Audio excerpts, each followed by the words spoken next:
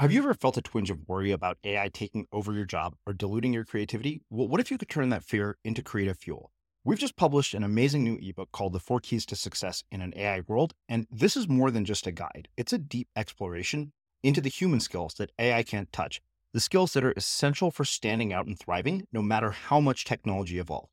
We're talking about real differentiators here, like creativity, emotional intelligence, critical thinking, and much more.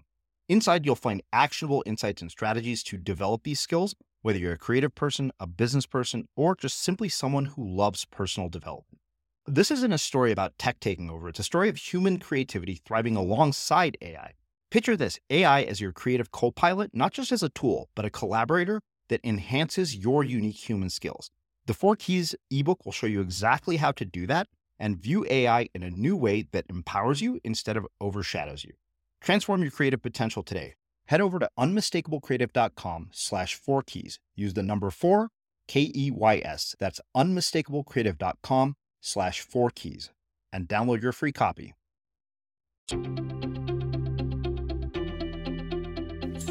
I'm Srini Rao, and this is the Unmistakable Creative Podcast, where you get a window into the stories and insights of the most innovative and creative minds who've started movements, built thriving businesses, written best-selling books, and created insanely interesting art. For more, check out our 500-episode archive at unmistakablecreative.com.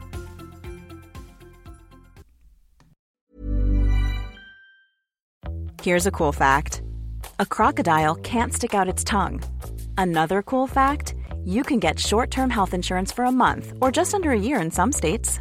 United Healthcare short-term insurance plans are designed for people who are between jobs, coming off their parents' plan, or turning a side hustle into a full-time gig.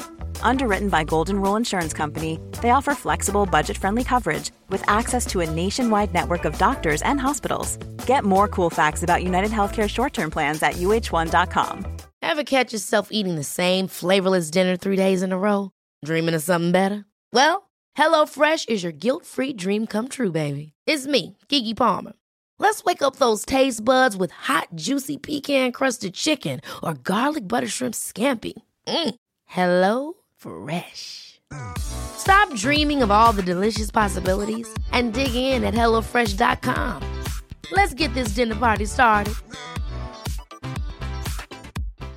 One size fits all seems like a good idea for clothes until you try them on. Same goes for healthcare. That's why United Healthcare offers flexible, budget-friendly coverage for medical, vision, dental, and more. Learn more at uh1.com. Everyone knows therapy is great for solving problems, but getting therapy has its own problems too, like finding the right therapist, fitting into their schedule, and of course, the cost. Well, BetterHelp can solve those problems. It's totally online and built around your schedule. It's surprisingly affordable too. Connect with a credentialed therapist by phone, video, or online chat, all from the comfort of your home. Visit BetterHelp.com to learn more and save 10% on your first month. That's BetterHelp, H-E-L-P. Hiring for your small business? If you're not looking for professionals on LinkedIn, you're looking in the wrong place. That's like looking for your car keys in a fish tank. LinkedIn helps you hire professionals you can't find anywhere else, even those who aren't actively searching for a new job but might be open to the perfect role. In a given month, over 70% of LinkedIn users don't even visit other leading job sites. So start looking in the right place. With LinkedIn, you can hire professionals like a professional. Post your free job on linkedin.com/people today. As creators, we're always on the move. Whether it's a live podcast event, a pop-up shop, or a workshop, we're constantly interacting with community, and that's where Tap to Pay on iPhone and Stripe comes in. Imagine this. You're at a live event, a listener loves your merch, or a participant wants to sign up for your course on the spot. With Tap to Pay on iPhone and Stripe, you can accept their payments right there and then, right from your iPhone, so there's no extra hardware or no delays. Total game changer. It's not just for creators. Any business owner can do this. It's about making transactions smoother and much more personal, growing your business in your way.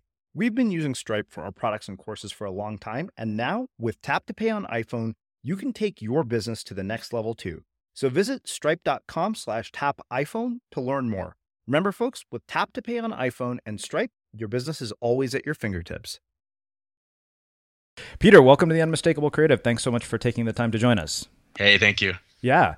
So, I came across you by way of our mutual friend, Ryan Holiday, who has been another one of those people who's referred an insane amount of really fascinating guests to our show over the years.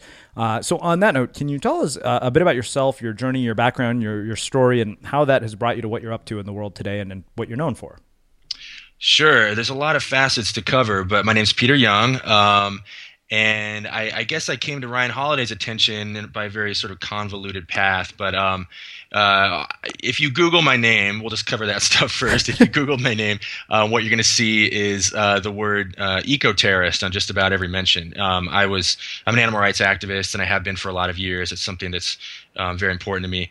And when I got involved in activism in the mid-'90s, I very quickly realized that the tactics that I had been sort of spoon-fed were not very effective in actually saving animals. So I began to look at tactics from groups like the Animal Liberation Front. And in 1997, a friend and I went on a multi-state campaign to free mink from fur farms. And we were ultimately arrested and indicted, facing up to 82 years in federal prison for cutting fences at farms. So I went on the run. I became a fugitive for 8 years. And I was arrested in 2005. I served 2 years in prison. And I got out in 2007. And there's a whole lot more we could go into, but that's the snapshot. Well, as you know, having dug into our archives, strangely enough, not the first person who's been on this show who's gone to prison. That's right. That's right. People find it interesting. Well, it's an ongoing joke that, you have to commit a crime to get on this show. Well, actually, that brings up a lot of things. There's a lot of really interesting things. But, one of the things that's always interesting to me is a journey before a journey, kind of, childhood, growing up. I mean, what causes you to grow up to be the kind of person that feels so compelled to do something about an idea that you go and you cut fences at farms? Like, there's got to be something internally, I think, that causes you to be that provocative and that audacious of a person. And I'm really interested in what kind of a background leads to that. It's interesting. I've spent a lot of time thinking about this, and I feel like I'm really good at dissecting other people's backgrounds. But when it comes to myself, I came from a very flatly middle-class background. I grew up in Silicon Valley, Los Gatos, California, Wow. And then we later moved up to Mercer Island, Washington, outside of Seattle. Very unturbulent background as far as my childhood. I really think kind of the impetus for everything was getting involved in the punk rock music scene around the age of like 13, 14. People probably wonder, anyone that goes to prison, people wonder, okay, what's the story here? What's your family life like? What did your parents do to you? And I really don't have any of that to speak of other than a divorce when I was about 10. But yeah, I got involved in the punk rock scene, and that just imparted a sense of urgency that it's the obligation of all of us to not just complain about things, but actually take action on them. And so I really trace that sort of stirring of a higher calling to those days, and that eventually did lead me to prison. So there's really two things here that interest me, and these just came up as I was thinking about the way you've described this. You talked about the 90s and activism, you talked about punk rock, and the theme that keeps coming up over and over for me is this sense of mission and community. And I'm really interested in what lessons you brought from those days that could be applied to the world of the internet, the world we live in today, to further missions and communities and in the things that we're doing in our own lives. Does that make sense? Yeah, it does, and fundamentally, I think it's getting away from critique-based politics and critique-based lives, and getting into action-based lives. And I think the internet has really just like poured gasoline on the fire when it comes to people who sort of fetishize opinions. And I think that fundamentally, what I got out of the punk rock scene, or whatever you want to call it, was an emphasis on taking action over words. And so the internet now is, and which is why I'm so critical of almost everything that happens on the internet, is it's just a place for people who do nothing to seem like big people. So I don't know if this gets at your question, but I think fundamentally it's people should be measured based on what they do and not what they say. And the internet has flipped that around.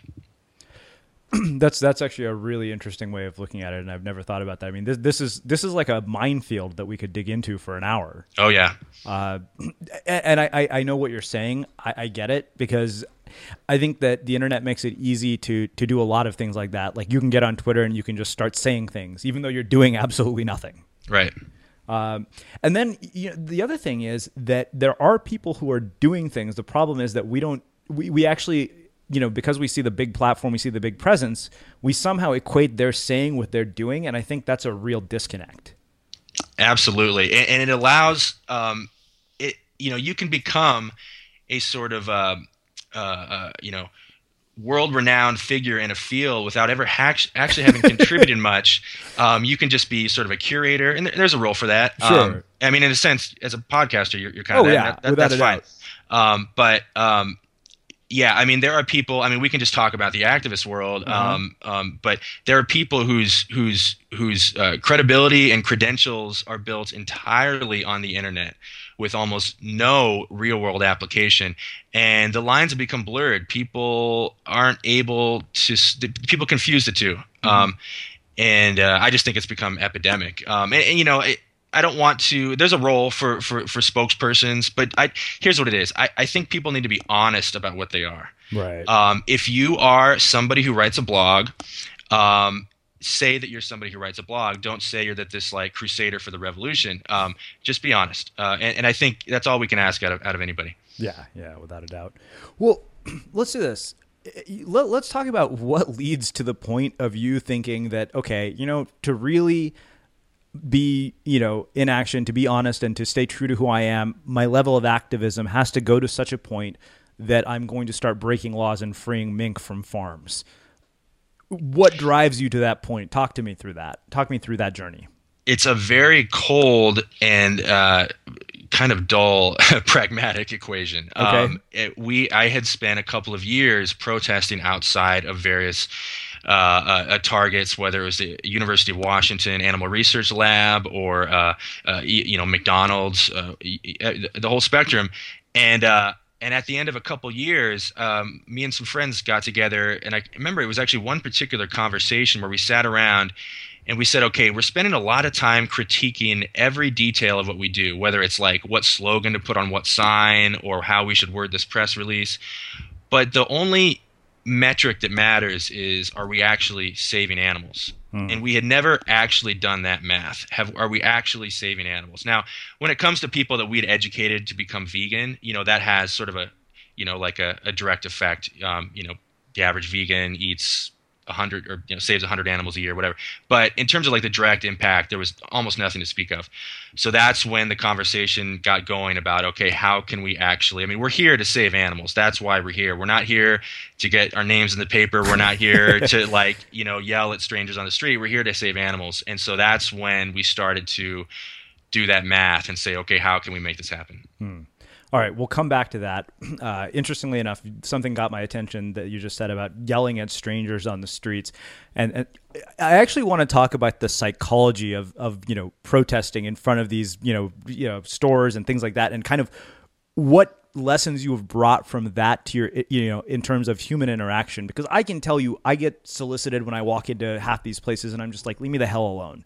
And Sure. I don't doubt that you got that, but I'd imagine with the amount of exposure you've had to human beings, there's got to be some incredible lessons that you've brought from it about human psychology and human behavior, which I'm really interested in. Very much so. And I think I took a direction that most activists unfortunately don't, which is I started to read about psychology because I realized this was it. We were in the business of changing minds. And if I didn't start reading books like, Influence by Cialdini and all these, just like crucial text to understand what motivates people, I would probably still be out on the street screaming at people. And I got to tell you, I don't necessarily discount that as a tactic. And oftentimes, it really depends on your target. If you're at a place where, we used to go to the Opera House, the opening day of Opera House in Seattle every year. And this, you might be wondering, why the heck would you do that? Well, that's the only place in Seattle that you see fur coats. So people wear the fur coats out to the opening day of opera. And our explicit goal was to shame people. And that is a tactic that might be effective when every other tactic has failed. In other words, like the people that are wearing fur coats in 2014, like they've heard it all. You know what I mean? You're not going to change them. The only thing you can do is shame them. So that's a limited example where that might be effective. But what we learned about psychology is, I mean, there's so much. I became motivated to become a vegan and an activist through a form of shaming. I was listening to bands. They were calling me a murderer and calling me a scumbag and for eating animals and for not taking action. And that worked on me, but that doesn't work on everybody. So I guess what I learned is that, and it's a really boring answer, but it just depends on someone's psychological makeup. Like what motivates them ultimately depends on who they are, and you've got to figure out how to determine that. So there's a couple of things here that you said that I want to go back to. You actually mentioned the idea of the only metric that matters, and which in your case happened to be the number of animals you're saving. Makes me think a lot about the world that we live in and how we measure our lives. And it's something that's been on my mind lately because, recently, one of the things that I was sitting down with a business partner and saying is, we measure a lot of metrics like how many people subscribe, how many people download. I said, well, what about meaning that we're creating? Can you measure that? And shouldn't we put it on a spreadsheet? Because I have a feeling that measuring the meaning we're creating in the world could be the fundamental thing. In fact, I have a feeling there is a book to be written about this. So I guess, from the perspective that you've had of having gone to prison, having been a fugitive, which we will get into because I want to talk a lot about that as well. What do you see as the only metric that matters now? And, how do you tie that into the business of changing minds? Does that make sense as a question? It does. And I don't think my answer has changed. I guess it has changed somewhat in that, I understand the difference between a long-term measuring like a sort of metric in the long term and the short term. In other words, if you cut a fence and release animals, it's very easy to quantify. But I have friends who have saved millions of animals through making one phone call to one policymaker, and I can't argue that that's done more in 5 minutes than I've done in my whole life. Right. So I understand the difference. I understand getting comfortable with not being able to quantify things, but doing it as much as I can, and also understanding that the effects of actions might take years to bear fruit. Now, so to answer your question directly, I nothing has changed. I guess I would more broadly say my goal is to alleviate suffering, and that's an even more difficult metric to measure. But that has not changed, and it doesn't mean human, animal. We all feel the same. Yeah. Well, it's interesting. I mean, then the only reason I brought it up is because this whole idea of measuring meaning has been on my mind based on, conversations I've been having with people who listen to the show, across social media. And it's like, wait a minute, this may be the most important thing we're doing every week. Listen, if you can crack that code, you will you'll be a famous man, no doubt. Well, let's do this. Let's shift gears and let's talk about what it's like to be a fugitive. We've had a lot of people who've spent time in prison here, and we're going to talk about that as well. Never had somebody who's a fugitive on the run. So I want to, and for as long as you were. So let's get into what that whole experience was like. Yeah, this is the fun part. I actually have not been able to talk about this until relatively recently. So a lot of pretty much anything you ask, I've never talked about. Awesome. I've always said like the only two rules to being a fugitive are to have an ID under a different name and to not call your parents. If you can avoid those two things, or you can accomplish those two things, you can be fairly successful. I kind of caught the tail end of when a lot of things were fairly simple. When we got pulled over in Wisconsin and released, we knew we were caught. They confiscated our car. We knew it was just a matter of time. So I went on the run at that point. This was in '97, and the first thing I did is I got a few books from this company, this publisher that has gone out of business since, but they were called Lumpanics, and they published sort of an A to Z catalog on how to do every illegal thing you could think of. And several of those books were about how to get IDs under fake names. And these books were written this is '97, so these books were written in like '81. Like wow. I had no business following these as blueprints for felonious activity, but I did it anyway, and I literally went from Kinko's with my fake forged photocopied birth certificate and photocopied power bill that I just like you could still see like the whiteout tape and the photocopy, and I just walked right to the DMV, and I was able to get an ID under a different name. And so, and by the way, if you're gonna get any fugitives out there, aspiring fugitives, if you're ever gonna do this, don't pick a name that's like funny, that's like an inside joke, Right. because you have to live with that name potentially for the rest of your life. So I took like I think it was like the first name of one of the Beastie Boys, and I tacked it on to like I made the last name like the name of one of my favorite punk rock bands or something. And then when I walked out of there with the ID, I was like, oh my God, I might be like Adam, like dumpster diver for the rest of my life, or whatever my last name was. Like, this is really stupid. So I went on. Once you have the ID, it's really the only things that could trip you up at that point are the social security number. So I really was not able to work a normal job because I'd read a lot of books, and that's what trips people up a lot. So yeah, I didn't call my friends, didn't call my family, and I had this ID, and I lived that way for 8 years. Wow. So I still have a lot of questions about that, but I want to share a personal story about the IDs. We went to Reno in college once, and it turns out that you can walk into any photo shop. These are the days when camera shops were popular. They'll give you a fake photo, and they'll give you an ID, and you can write whatever you want on it. And the casino, it turns out, really doesn't care if it's valid, because all they want is your money. Right. And then a friend of ours won $4,000 playing poker, so he had to give this like fake ID to get his money. It was ridiculous, but that's a whole other aside. Just kind he of should have related. talked to me. I could have set him up. Yeah, that's why you telling that story jogged my memory. So a couple of different things here. The thing that intrigued me that you said the most is that you can't have any contact with your parents as one of sort of the big rules of being a fugitive. What's the psychological impact of that kind of disconnect from the people you love in your life on you and on them? Oh, wow. This is something I've only talked about with maybe a couple of ex-girlfriends because it seems to come up. Well, I've been known to ask weird questions from time to time. No, this is great. Yeah, I don't think I've fully recognized the impact until recently. I mean, just to put it in one sentence, it makes it very difficult to get close to people. And I guess that's not so much that's as much the absence of contacting friends and family for 8 years as it is not being able to let anybody get close to you while you're a fugitive. Right. I had and another way that manifests is that I am constantly being accused of being evasive about things because I can't shake it because I had to be for so long. There's somebody, one of my ex-girlfriends was telling me that she noticed that every time I tell a story, I leave out names and everybody's my friend. It makes me seem like I'm hiding something, but the fact is, like, for years and years, if I was telling a story to somebody who didn't know who I really was, if there's always the small chance that if I mention a name, it's a small world. They might know that person, right? And go, oh, so and so, and then they'll call that person. That person will be like, I don't know who that guy's name, and then all of a sudden the whole thing will unravel, and I'm in prison. So that it makes it. To this day, I have not fully shaken like the ability to sort of, like really let my guard down and also not appear to be hiding something. So, I mean, what about with your parents? How did it affect things with them? I mean, to not hear from your son for 8 years, I think my parents would be horrified.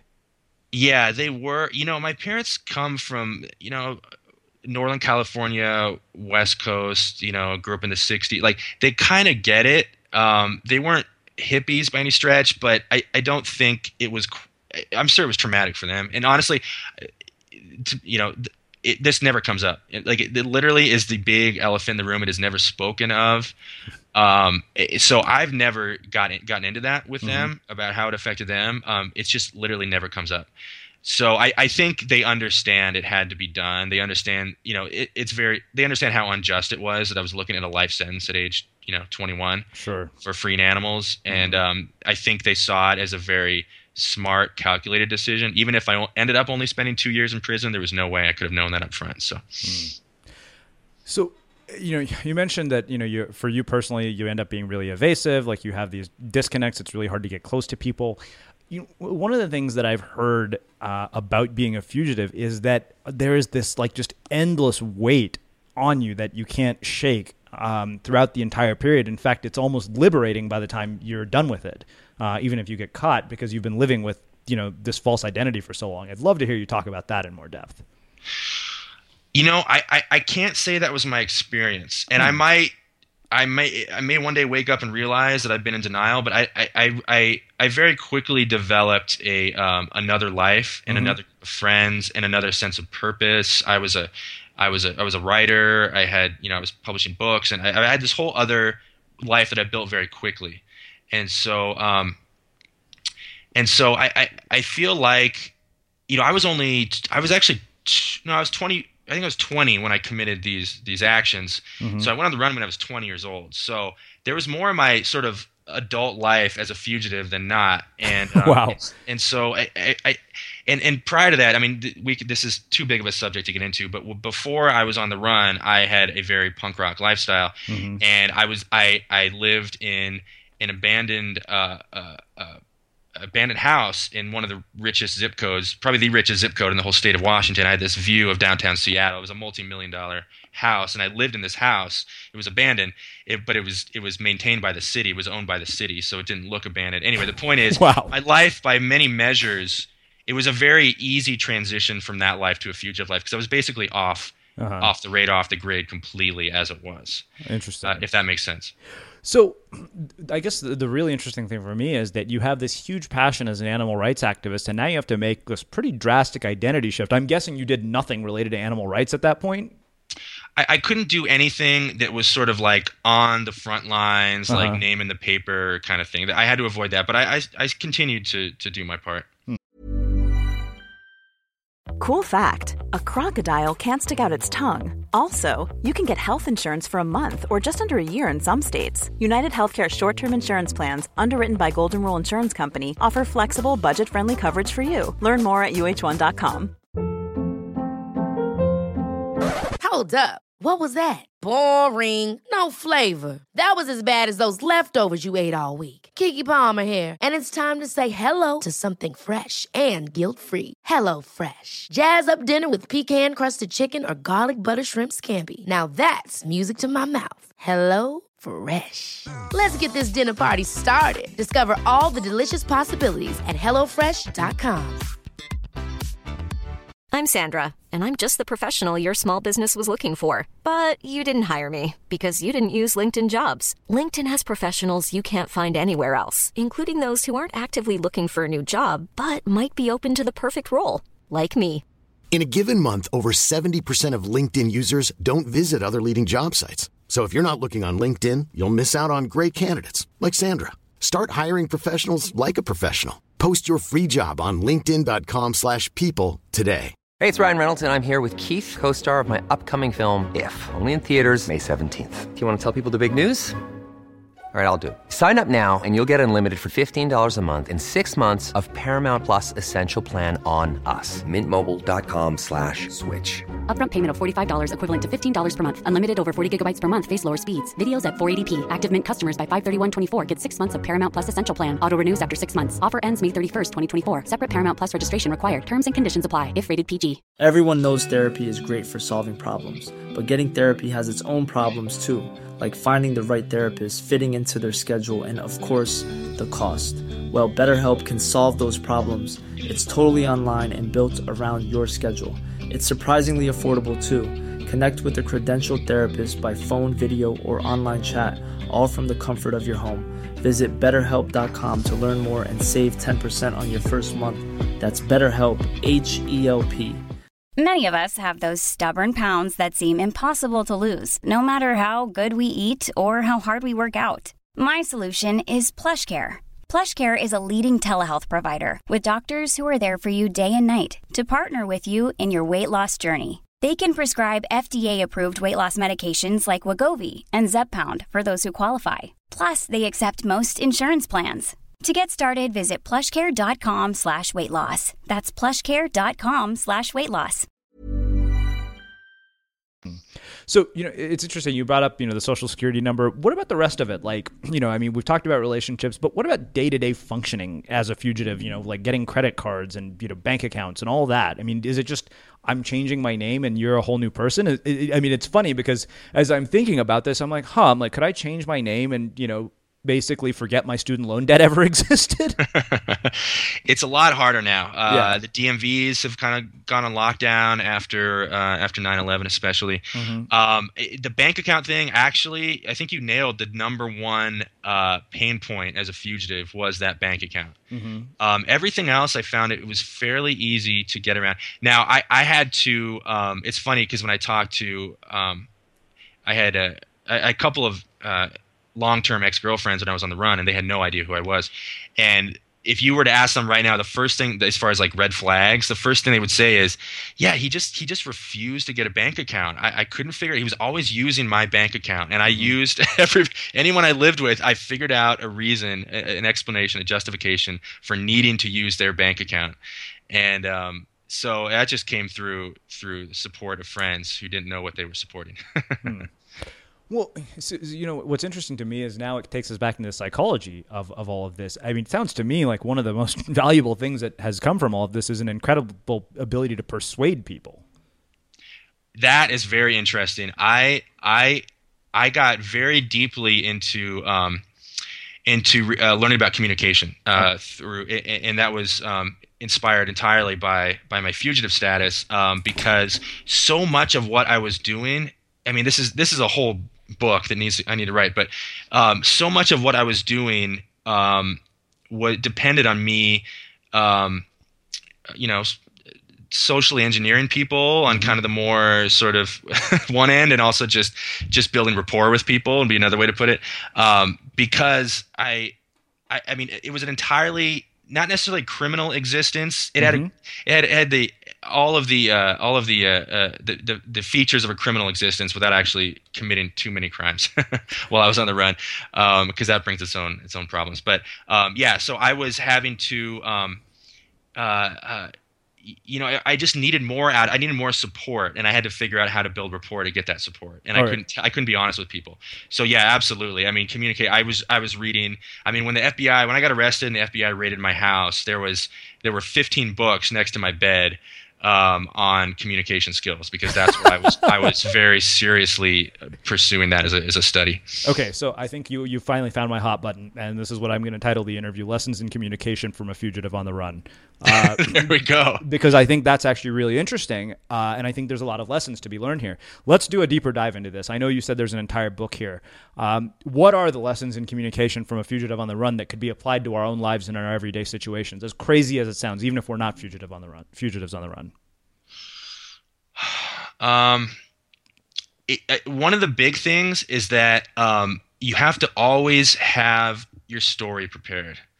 So, I mean, I to this day, I'm not embellishing this in the slightest. If I go to Whole Foods, I think if somebody walked up to me right now and said, "What are you doing?" I need to know exactly what you're doing. I have the whole story in my head. And it doesn't mean, I don't just mean like I'm here. I don't mean I would just deliver a story that's like I'm here to buy groceries. I mean, all right, look,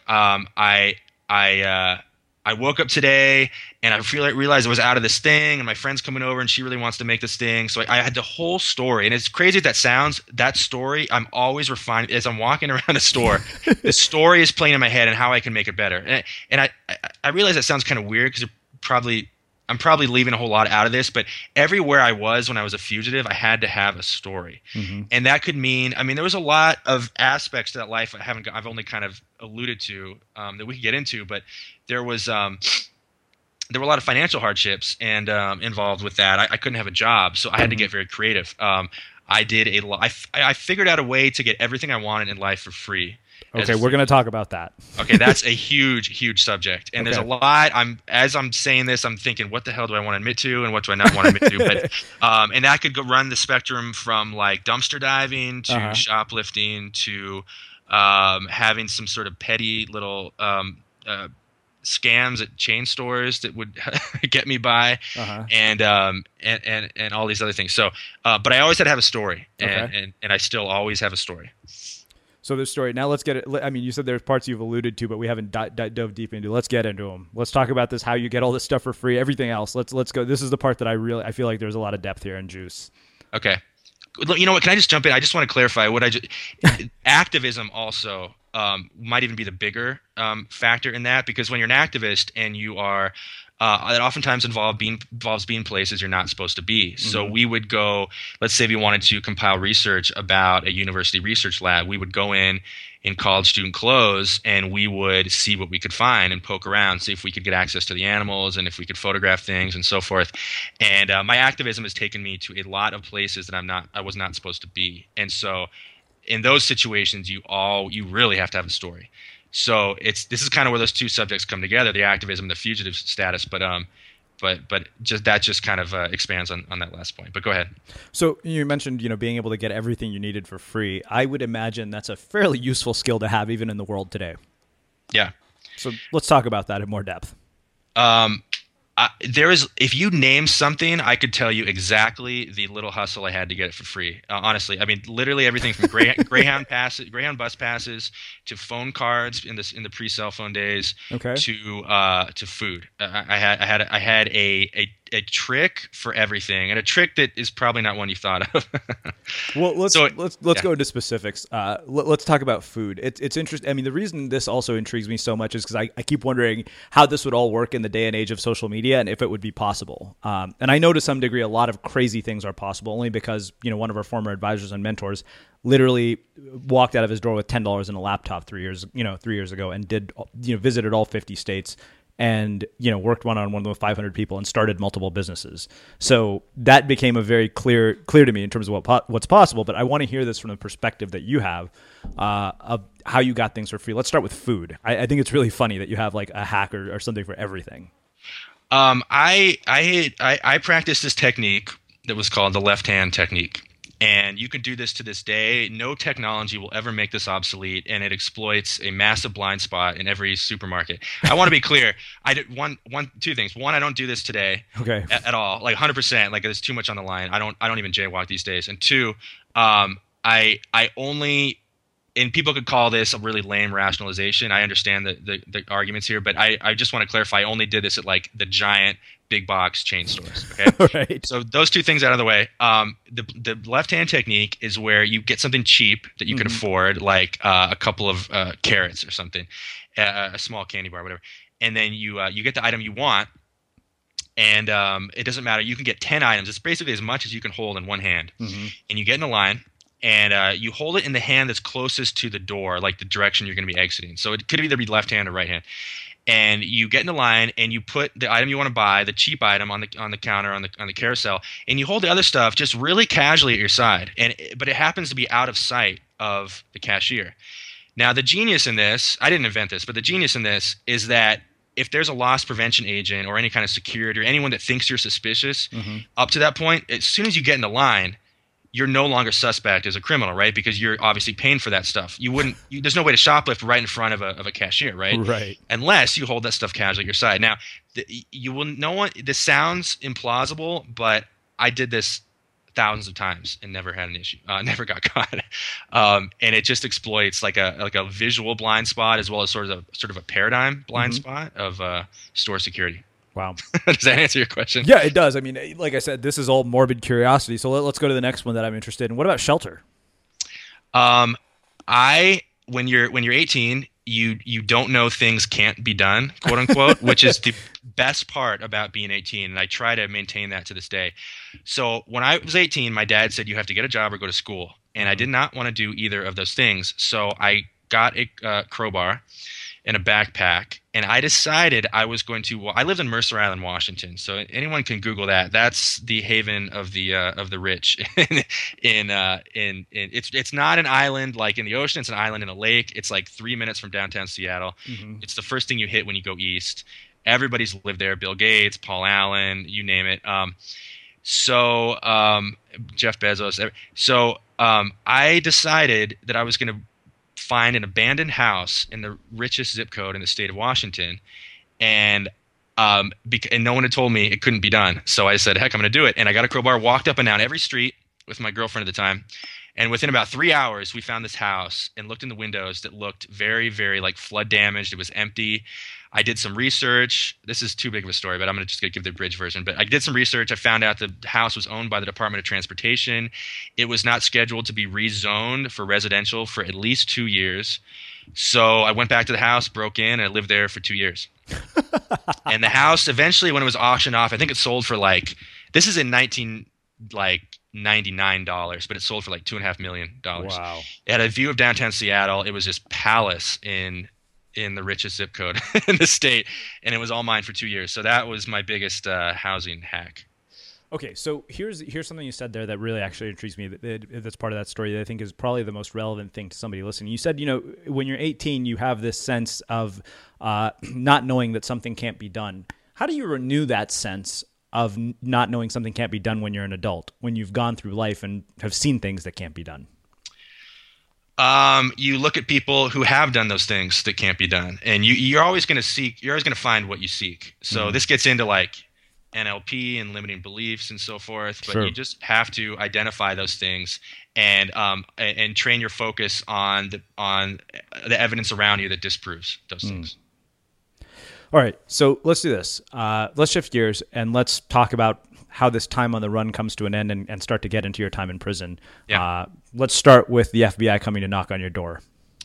That's actually not how it happened. I actually I was at a Starbucks and some police thought I was behaving suspiciously.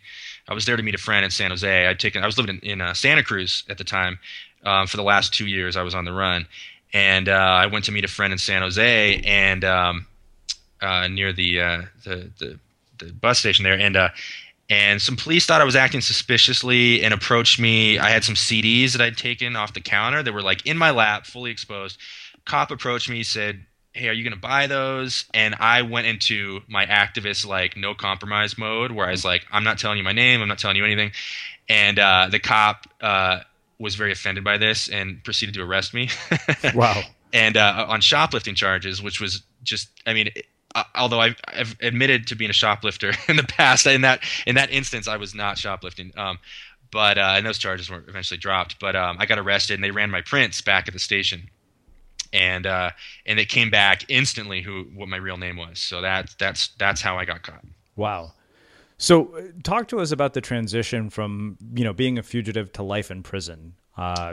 Obviously, like you said, we've had people who spent time in prison here, and given your perspective, I think this is going to be really interesting because, we've had drug dealers and we've had bank robbers who've done some they've been in maximum security facilities. I don't know what your prison situation was like, so I'm really interested. I was on the beach in Santa Cruz at 10 a.m. and I was in solitary at 3 p.m. That's how abrupt the transition was, and wow. Culturally, I can't imagine a more abrupt transition for anyone. I lived in a very small bubble, we got into my background, and then the friends that I was with in Santa Cruz at the time. Did not, just as an understatement, they did not prepare me. They couldn't have been further from the people I encountered when I got to jail. So they put me immediately in solitary because I refused to take their well, for one, I was labeled a terrorist, but also I refused to take their TB test because it had an animal product in it. So, and as a vegan, I wasn't going to take that. So they put me in solitary, and I was in there with these Aryan Brotherhood guys. Oh, and shit. When I say solitary, it was one person allowed out of the cell at the time, so guys would come to my door, and it was just what I found was interesting is that the first day of county jail was really, really bad. The first day being in the federal system was really, really bad. My first day of actual prison was really, really bad. But once I cleared those hurdles, prison was not at all what I thought it was. I've been fed the same stuff we all have about what prison is. Sure.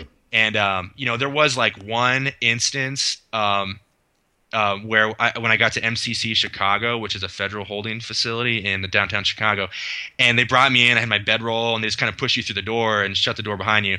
And everybody lined up on the second tier, and there's guys whistling. They're like, "We got fresh meat here," and everything that you think would happen. Mm-hmm. But what you don't realize is they're making fun of what they see on TV. Does that make sense? They're just doing it as a joke. They don't that's not actually how it is. Really? And what I found is that, if you want to survive in prison, the same social principles apply. The same rules of communication. If you annoy people right. outside of prison, people aren't going to like you in prison. It's not that much different. The actual rule book is different. The culture is different, but the way that you build rapport with people and the way you get people to like you inside prison, it's exactly the same.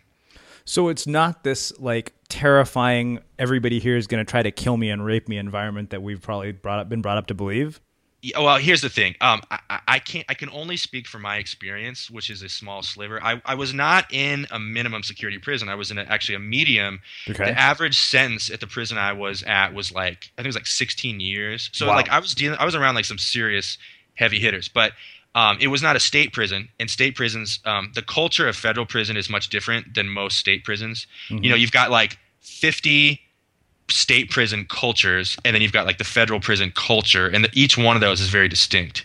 So it would be impossible for me to talk in a general sense. But medium security, federal prison, around a lot of real tough dudes, I can tell you, it was not the Darwinian struggle that I had been told prison would be at all.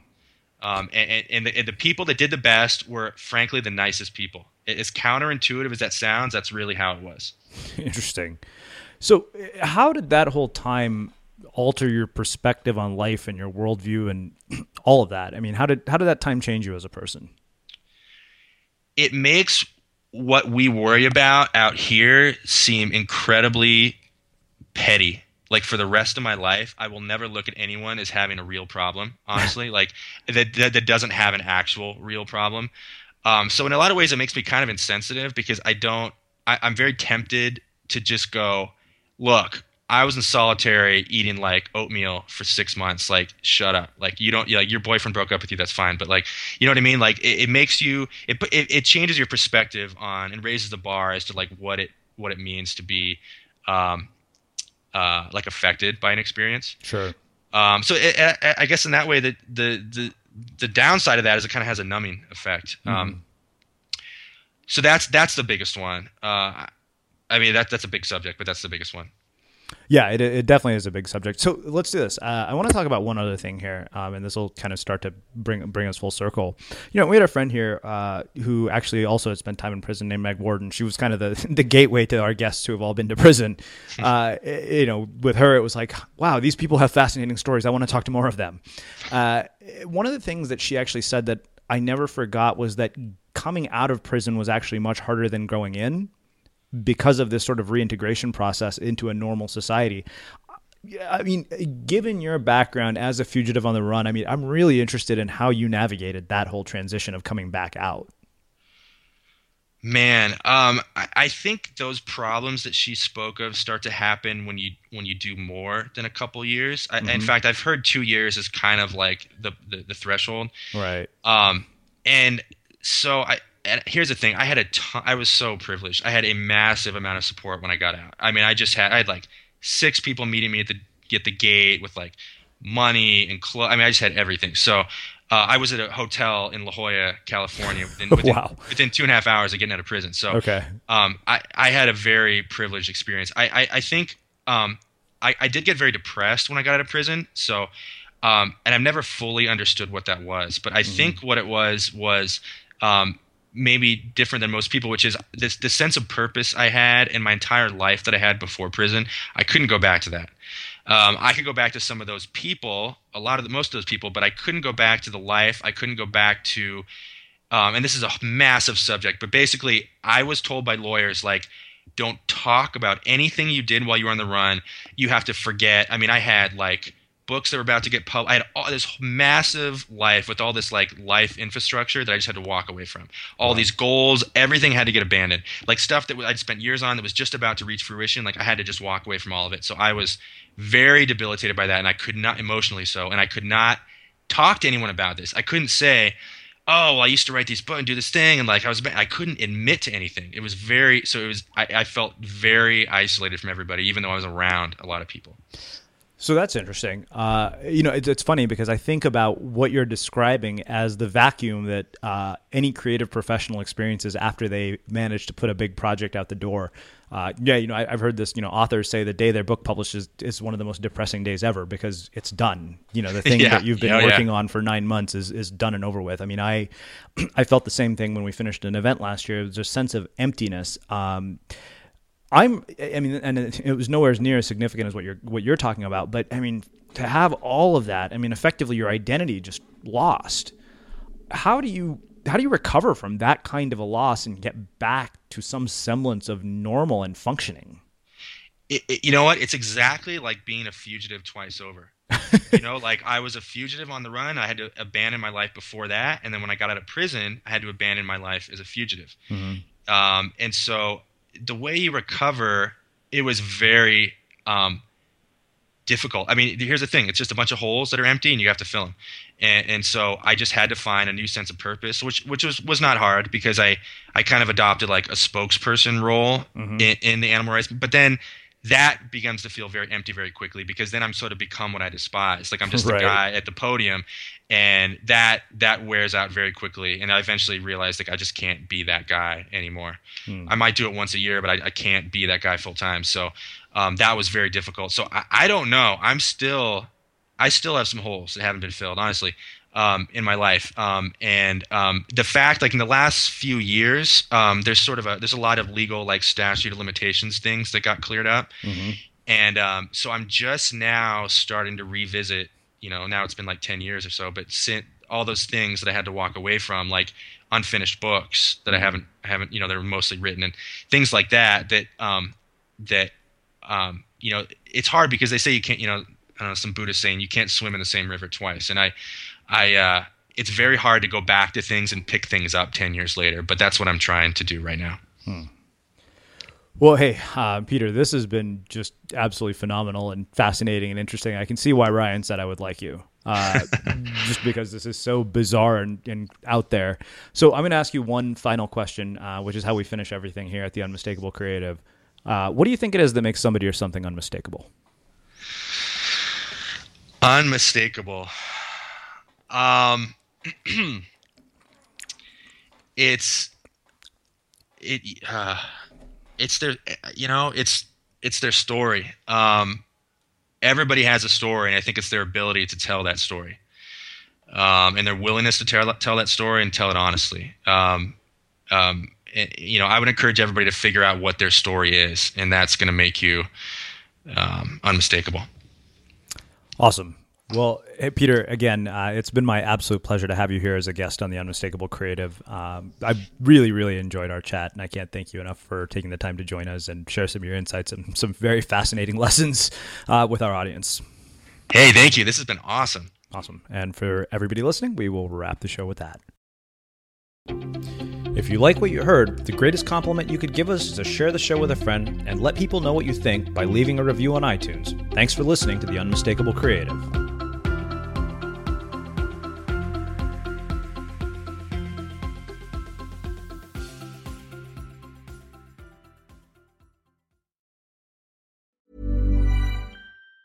Ever catch yourself eating the same flavorless dinner 3 days in a row?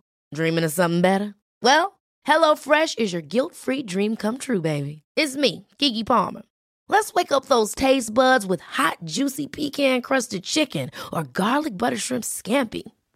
Hello Fresh. Stop dreaming of all the delicious possibilities and dig in at HelloFresh.com. Let's get this dinner party started. Planning for your next trip? Elevate your travel style with Quince. Quince has all the jet-setting essentials you'll want for your next getaway, like European linen, premium luggage options, buttery soft Italian leather bags, and so much more. And is all priced at 50 to 80% less than similar brands. Plus, Quince only works with factories that use safe and ethical manufacturing practices. Pack your bags with high-quality essentials you'll be wearing for vacations to come with Quince. Go to quince.com/pack for free shipping and 365-day returns. Mom deserves the best, and there's no better place to shop for Mother's Day than Whole Foods Market. They're your destination for unbeatable savings, from premium gifts to show-stopping flowers and irresistible desserts. Start by saving 33% with Prime on all body care and candles. Then get a 15-stem bunch of tulips for just $9.99 each with Prime. Round out Mom's menu with festive rosé, irresistible berry chantilly cake, and more special treats. Come celebrate Mother's Day at Whole Foods Market. Imagine the softest sheets you've ever felt. Now imagine them getting even softer over time. That's what you'll feel with Bowl and Branch's organic cotton sheets. In a recent customer survey, 96% replied that Bowl and Branch sheets get softer with every wash. Start getting your best night's sleep in these sheets that get softer and softer for years to come. Try their sheets with a 30-night guarantee. Plus, get 15% off your first order at bowlandbranch.com. Code BUTTERY. Exclusions apply. See site for details. When you make decisions for your company, you look for the no-brainers. And if you have a lot of mailing to do, Stamps.com is the ultimate no-brainer. It streamlines your processes to make your business more efficient, which makes you less busy. Mail checks, invoices, legal documents, and everything you need to keep your business running with Stamps.com. Seamlessly connect with every major marketplace and shopping cart. Schedule package pickups and see your cheapest and fastest shipping options from different carriers, with rates up to 89% off USPS and UPS rates. And with the Stamps.com mobile app, you can take care of mailing and shipping wherever you are. Make the same no-brainer decision as over 1 million other businesses with Stamps.com. Sign up with code PROGRAM for a 4-week trial, plus free postage and a free digital scale. No long-term commitments or contracts. That's Stamps.com. Code PROGRAM. Have you ever felt a twinge of worry about AI taking over your job or diluting your creativity? Well, what if you could turn that fear into creative fuel? We've just published an amazing new ebook called The 4 Keys to Success in an AI World, and this is more than just a guide. It's a deep exploration into the human skills that AI can't touch, the skills that are essential for standing out and thriving, no matter how much technology evolved. We're talking about real differentiators here, like creativity, emotional intelligence, critical thinking, and much more. Inside, you'll find actionable insights and strategies to develop these skills, whether you're a creative person, a business person, or just simply someone who loves personal development. This isn't a story about tech taking over. It's a story of human creativity thriving alongside AI. Picture this, AI as your creative co-pilot, not just as a tool, but a collaborator that enhances your unique human skills. The 4 Keys ebook will show you exactly how to do that and view AI in a new way that empowers you instead of overshadows you. Transform your creative potential today. Head over to unmistakablecreative.com/4keys. Use the number 4, KEYS. That's unmistakablecreative.com/4keys and download your free copy.